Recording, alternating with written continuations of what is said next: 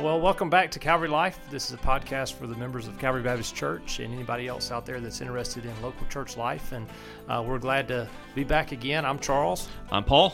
And we have again with us for our part two, with us our missionary that is returned to the States, Amy. So Amy, thank you for being here and continuing this conversation as we have a few more questions that we wanted to ask you before we let you go. Thanks for having me. Amy, now that you're back and you're kind of recovering and debriefing and sharing all your experiences and everything, do you have an idea of what's next? Right now, I don't. I have a lot of open doors, and that's a good thing. I spent a few weeks or months praying and stressing over what am I going to do next? Am I coming back to this place? Or am I going somewhere else? What does my future look like? And I just felt the Lord just tell me to stop and stop worrying about the next thing and just focus on loving Him well right now. And so right now, my focus is just my relationship with the Lord and kind of reviving that. It was a challenging place to be the last 2 years, and so I just want to focus on the Lord kind of refreshing my spirit and just spending time just with Him. And then after that, I'm sure He will direct my path. So. Now, this might be a bit of an unfair question that I'm kind of setting you up to be like an old person on the porch telling all the kids to get off your lawn. But coming back to the States after a couple of years away, what did you find that's disappointing to you in terms of culture and maybe even Christian culture? Or maybe that there's not a distinction between culture and Christian culture? I mean, what did you see? Because your mindset changes, your purview changes and everything. So what's different? What stood out? There's a lot of things that stood out. I think, seeing the difference between culture and religion or whatever, I think that my eyes were open to that. And one thing that I didn't like was that Christians behaved in a very, very independent American kind of way, which is not very sacrificial. And so I think that's something I noticed just amongst Christians is we're not really ready to sacrifice our time or our money or our comforts that quickly because we have taken on American culture. And so have most other American Christians. And so you don't really have it in your face, like where you're, I guess, not really serving each other or whatever, because you're both used to it. But when you go from a place like I was, where everyone is so hospitable and they will stay up until 3 a.m, even though they're exhausted, and they'll serve you their last bit of food that they have, those kinds of things, to you come to America and it's like, I'm going to do it myself, my way, my time, and that's Christians too. So I think that was hard, just feeling like, are Christians or Americans just selfish? Are we that selfish? But it's this independent mindset where it's a good thing. Like, if you're independent, that's good. Like, you can take care of yourself. And over there, it's all about the group. You suffer together, you sacrifice together, you just do everything for each other. And so I think coming back to that, not so much hospitality was kind of hard, even though we say this is the South and we're very hospitable.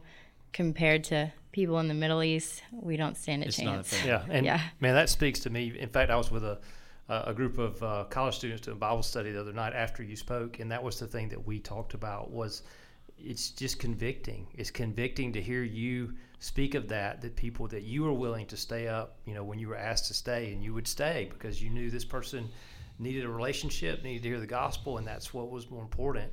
And then how I want to go home on Sunday afternoon and take a nap, or I want to go home at night and I want to just close my doors and have my time, And so we were just so convicting to hear. And so I think you're spot on with that. And, once again, you're being a mirror that we don't like to see sometimes of what's in us as independent Christian Americans. Well, I think you have to figure out I think something we talked about over there was kingdom culture, something that is appropriate for all cultures, but it's still heavenly culture. Like, how should a Christian behave everywhere? And so I think you can still have the American culture kind of personality, but if there are things that are unbiblical, that's when the kingdom culture is going to surpass the American culture, such as not sacrificing your time or your energy or your money or your food, whatever it is, that's when you have to ask the Lord, like, what should I do in this situation? Because if it goes against your American culture, which I feel runs deep in everyone's blood, then you're naturally going to want to go against that. You're not going to want to do that. And so that's why I think, again, prayer, like just walking with the Spirit, being able to hear when he says you need to do that, even though you don't feel like it. And again, it's him being your strength in your weakness when you don't want to do something. And that's usually when he does the most moving and the most work, when you're completely out of the way.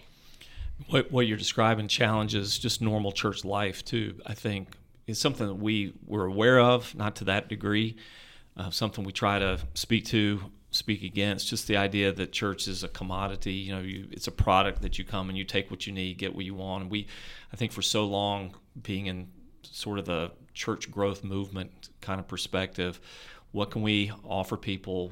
How can we attract people? Mm-hmm. What can we do that people will want? Mm-hmm. What can we produce that people will enjoy, what they benefit from, versus your church there is really a community of believers who take care of each other. Mm-hmm.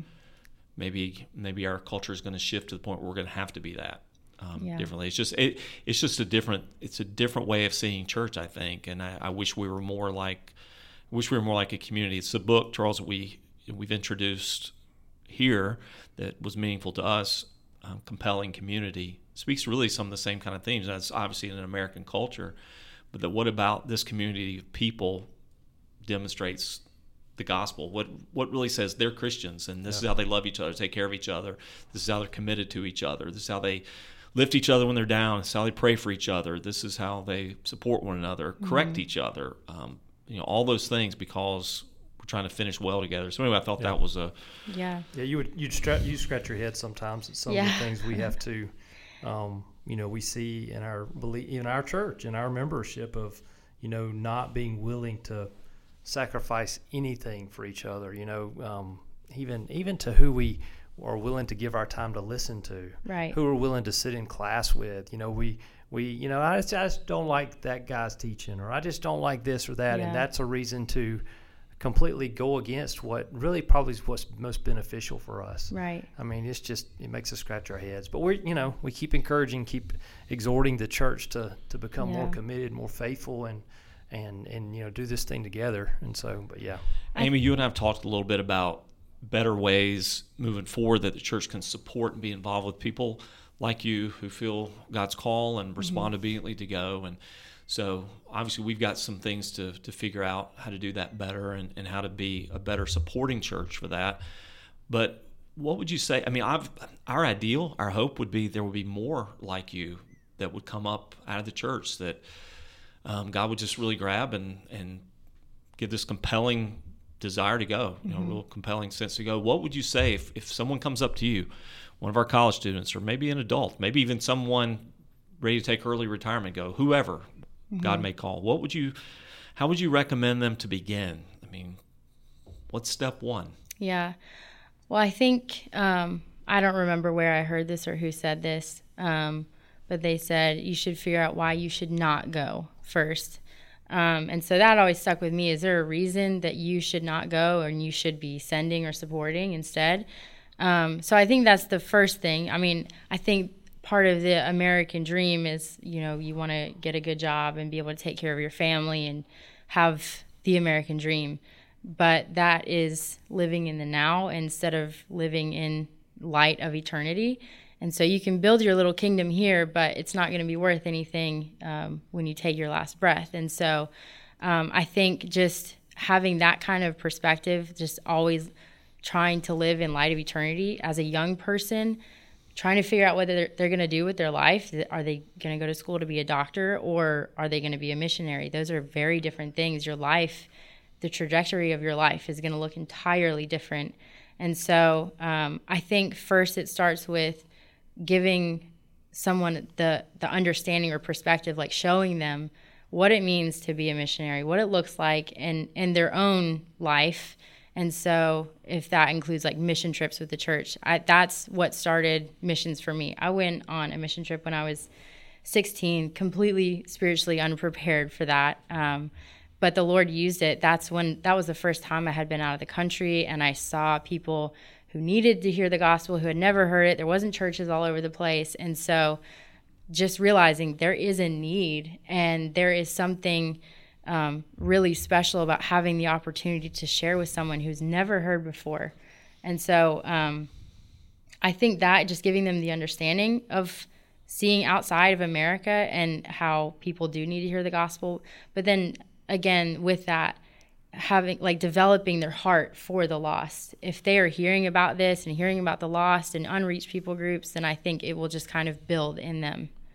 So what would you recommend to the church, to Charles and I were as staff, elders here, and other leaders, to develop not just the culture, I don't want to sound cliche, I mean, we want to have the right sort of incubator here, but to be taking the steps to really encourage and build up people for this? I mean, what kind of suggestions, advice you give to the church?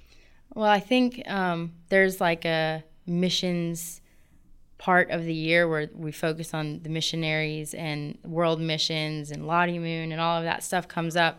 I think that's great to have that time where it's really, really emphasized, but I think all throughout the year there should always be this thing where missions is there, and how the entire church is praying for this group of people or this team or this country or whatever, just so everybody's eyes are always we are doing this missions thing over here, instead of just seeing maybe on the bulletin, oh yeah, we should pray for them, but they're not really on your mind throughout the week. You just see it once a Sunday. That's just, a thought, just regularly praying for them, or having life groups involved for one team specifically, this life group is going to focus on praying for this team this month, or whatever that looks like. Just so everybody feels like they're investing in this mission work that maybe they don't know anything about it, but they're investing. Yeah, that's one of the challenges. It kind of gets, I don't say forgotten is not the right word, but it just kind of gets put up on a high shelf, and then brought down just occasionally. What would you suggest to somebody who wants to pursue this? I feel like God is leading me this way. What should I do? To be a missionary? I would say after you've spent a lot of time praying about it and you feel like this is what the Lord wants you to do, I went with the International Mission Board, and they walked me through the process very carefully. They helped me figure out where I should go, where I would fit best. And so I went in just knowing I should go, but I didn't know where. Before you did the IMB part, who were you sharing it with? Who were you telling first? I really feel like this is what God wants me to do. Is that family? Is that... Well, I went to school for it, and so for the 4 years before that, it was kind of known to my close group community. Before that, I was in the military, and so it kind of... Did you know then? At the end of my time, I wanted to do it, and I thought to myself, I'm not ready at all. My life, my background, there's no way someone like me could be a missionary. And so I thought, well, I better go to Bible college first. And so I actually double majored because I still was unsure about myself doing mission work, knowing myself. And so during my time there, that's when the Lord really showed me it's not about your background or qualifications or things like that. If He's calling you, then it doesn't matter anything else. You just go. And was your undergrad real beneficial for this? It was, for sure. So shout out to Florida Baptist College. Yeah, Baptist College of Florida, Baptist College of Florida. Sorry, Justin. It's for now. It's about Baptist to be University. That's right. You have to edit all that out. Relocating to Tampa. Oh, whoa. Just mark it. You get to cut it. It's fine. I'm not staff name next week. It's because I'm editing this. Just one okay. cut. Actually, there's a breakfast tomorrow at Florida Baptist College. I'll ask Dr. Clore. What's up? 7 o'clock tomorrow morning. Anybody want to go with me? Sorry, we'll cut all this out. It's okay. So yes. Go ahead, Amy. Where were we? You just said shout out to Baptist.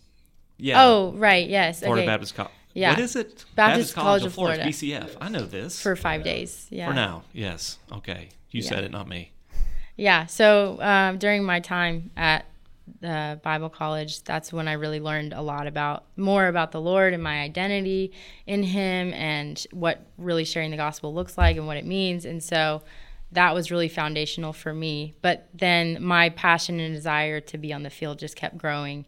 And I think that was a confirmation in itself when you're moving in the direction you feel the Lord is calling you to, and it just, you feel at peace with it, you're growing in it, you're growing more confident in your decision. Then I think it's just a confirmation that really is where the Lord is calling you. So that's where it was birthed in me, I guess, and just kind of kept growing, and it was fostered. So I think if someone wants to be on the field, it's important that they're around people who are going to foster that and pray for them and confirm that they're ready to go. I will say, sometimes if the Lord doesn't open the door, maybe you're not ready yet. Maybe you're not spiritually ready and you still need more discipling. Although the Lord can disciple you and sanctify you while you're on the field, there's just times where you just have to wait on his timing. What were the big challenges for you there? Oh, there was lots of challenges. I think discouragement was one of the biggest ones. I think the enemy used that a lot, because if you're discouraged, then you kind of just take yourself out of the game. And so I think he just used that, just telling me like, oh, this is too much for you. You're this, or you're not this. And so just like all the lies, I think that was just really hard. And then just the community life is different. You're not surrounded by a body of believers. You're surrounded by a few believers that don't speak the same language or culture that you do. And so you're not really, being poured into. And so if you are pouring yourself out for this people and staying up all day and all night, you're going to be completely exhausted. And so the only filling that you get is really the time that you spent with the Lord in the morning. And so I think that was incredibly hard. It just took the entire strength of the Holy Spirit just to keep going a lot of days. Yeah, just physically, you didn't have a lot of downtime, did you? I mean, from No. stuff you shared, and I thought, wow, where's the break? There's not very many breaks. You just keep going and you go. And so, I was surprised at how the Holy Spirit kept me going, because I felt like there's no way that I have this kind of capacity, because I've never in my life had this kind of capacity. And then you just feel that it is truly the strength of the Lord that you just keep going and you're not falling asleep driving. Was language acquisition tough? It was, yeah. I think, in the beginning it was very, very hard when you know absolutely nothing. You're just pointing at things, cat, dog, tree, and then you grow up just a little bit. And so I would say I'm not fluent in the language for sure, but I can survive. Is there a Middle Eastern version of Sesame Street or something like that where you can just watch kids' programs? Yeah, I watched a lot of kids' programs, actually. I just watched their version. I didn't watch the American cover. So, yeah, watched a lot of that. Wow. I have a question about just the last couple of weeks we have, we had a missionary here before you spoke this week, the week before. They put a map up that just showed us the lostness and the UUPGs that are out there. And I think sometimes, it can be overwhelming. With you walking into a culture where you are so outnumbered, where do you find the will or the thoughts that, no, I am making a difference, versus just the overwhelmingness of, I'm not, where do you get that? That's a really good question, because I did feel that a lot of times. I thought to myself, there's only a handful of us in this room that are believers, the locals. How, this city is 2 million people. How are we going to do this? And again, it was about we and our strength. And I think naturally that's how we do it. We kind of have a business mindset, or a plan. How are we going to reach all these people when there's only this much of us and there's all of them in all of those places? Logically, it doesn't make that much sense as far as feeling easy or possible. But again, it's kind of how it started in the New Testament, it's just this fire of the Holy Spirit, and then it just spreads like wildfire. And so I think, being obedient there, the city that I was in, before there was any workers there, any missionaries there was a man who came from a church in America he'd gone there once a year, every year for 20 years, and prayer walked in this city. He did nothing else. He just prayer walked, and he knew everybody in the bazaar. He had lots of friends, but that's all he did.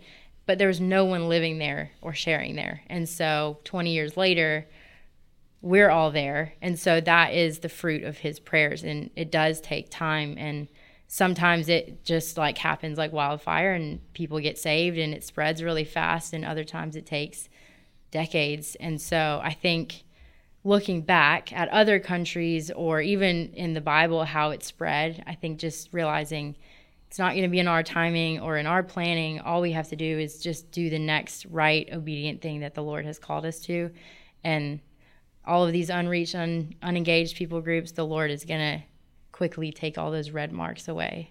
Yeah. So, I've been struck lately in Scripture about how, especially the Old Testament, how much time frame passes between, we just read it one to the next, and we forget the times that maybe God was silent for a prophet, or those times that a year went by before God spoke again, and realizing that you just do your part. I think that's really, really important. Yeah. The confidence we have in God's sovereignty in those individual conversations has to be the same, I think, that we take towards the global, or else it is just overwhelming. And one of the pictures that you share with us, maybe the most poignant, is just you guys looking out over the city, and just like, it really captured the challenge, I guess. Yeah. Well, I was like, holy cow, this is just an expanse. Yeah. It's an expanse of buildings, and of course all the people that occupy them. You get a real sense of the scale and scope. All right, let me put you on the spot one more time, Amy. All right, so we're starting something new here because we want to raise our game a little bit in terms of missions. We want to be better prepared for our own short-term projects. We want people to understand a better philosophy of missions rather than just kind of, we never want our people to be vacationaries and go to cool places because they can eat cool food and take good pictures and stuff like that. We want them to have a common sense of purpose. What are we doing? We also want to see people called out from this, trained up. Anyway, so we're starting an open class where we'll be doing a 12-week series on missions. So now, since you're on and put you on the spot, will you help us look at the material?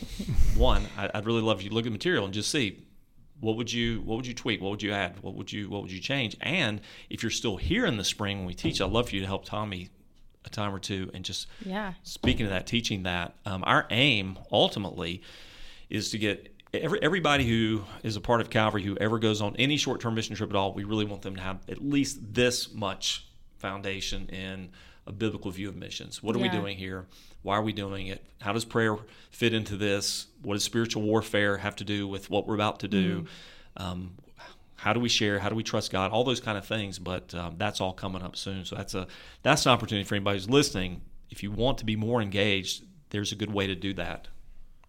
Yeah, that's coming in spring. That'll start in March for us. That sounds really, really great, really beneficial. Awesome.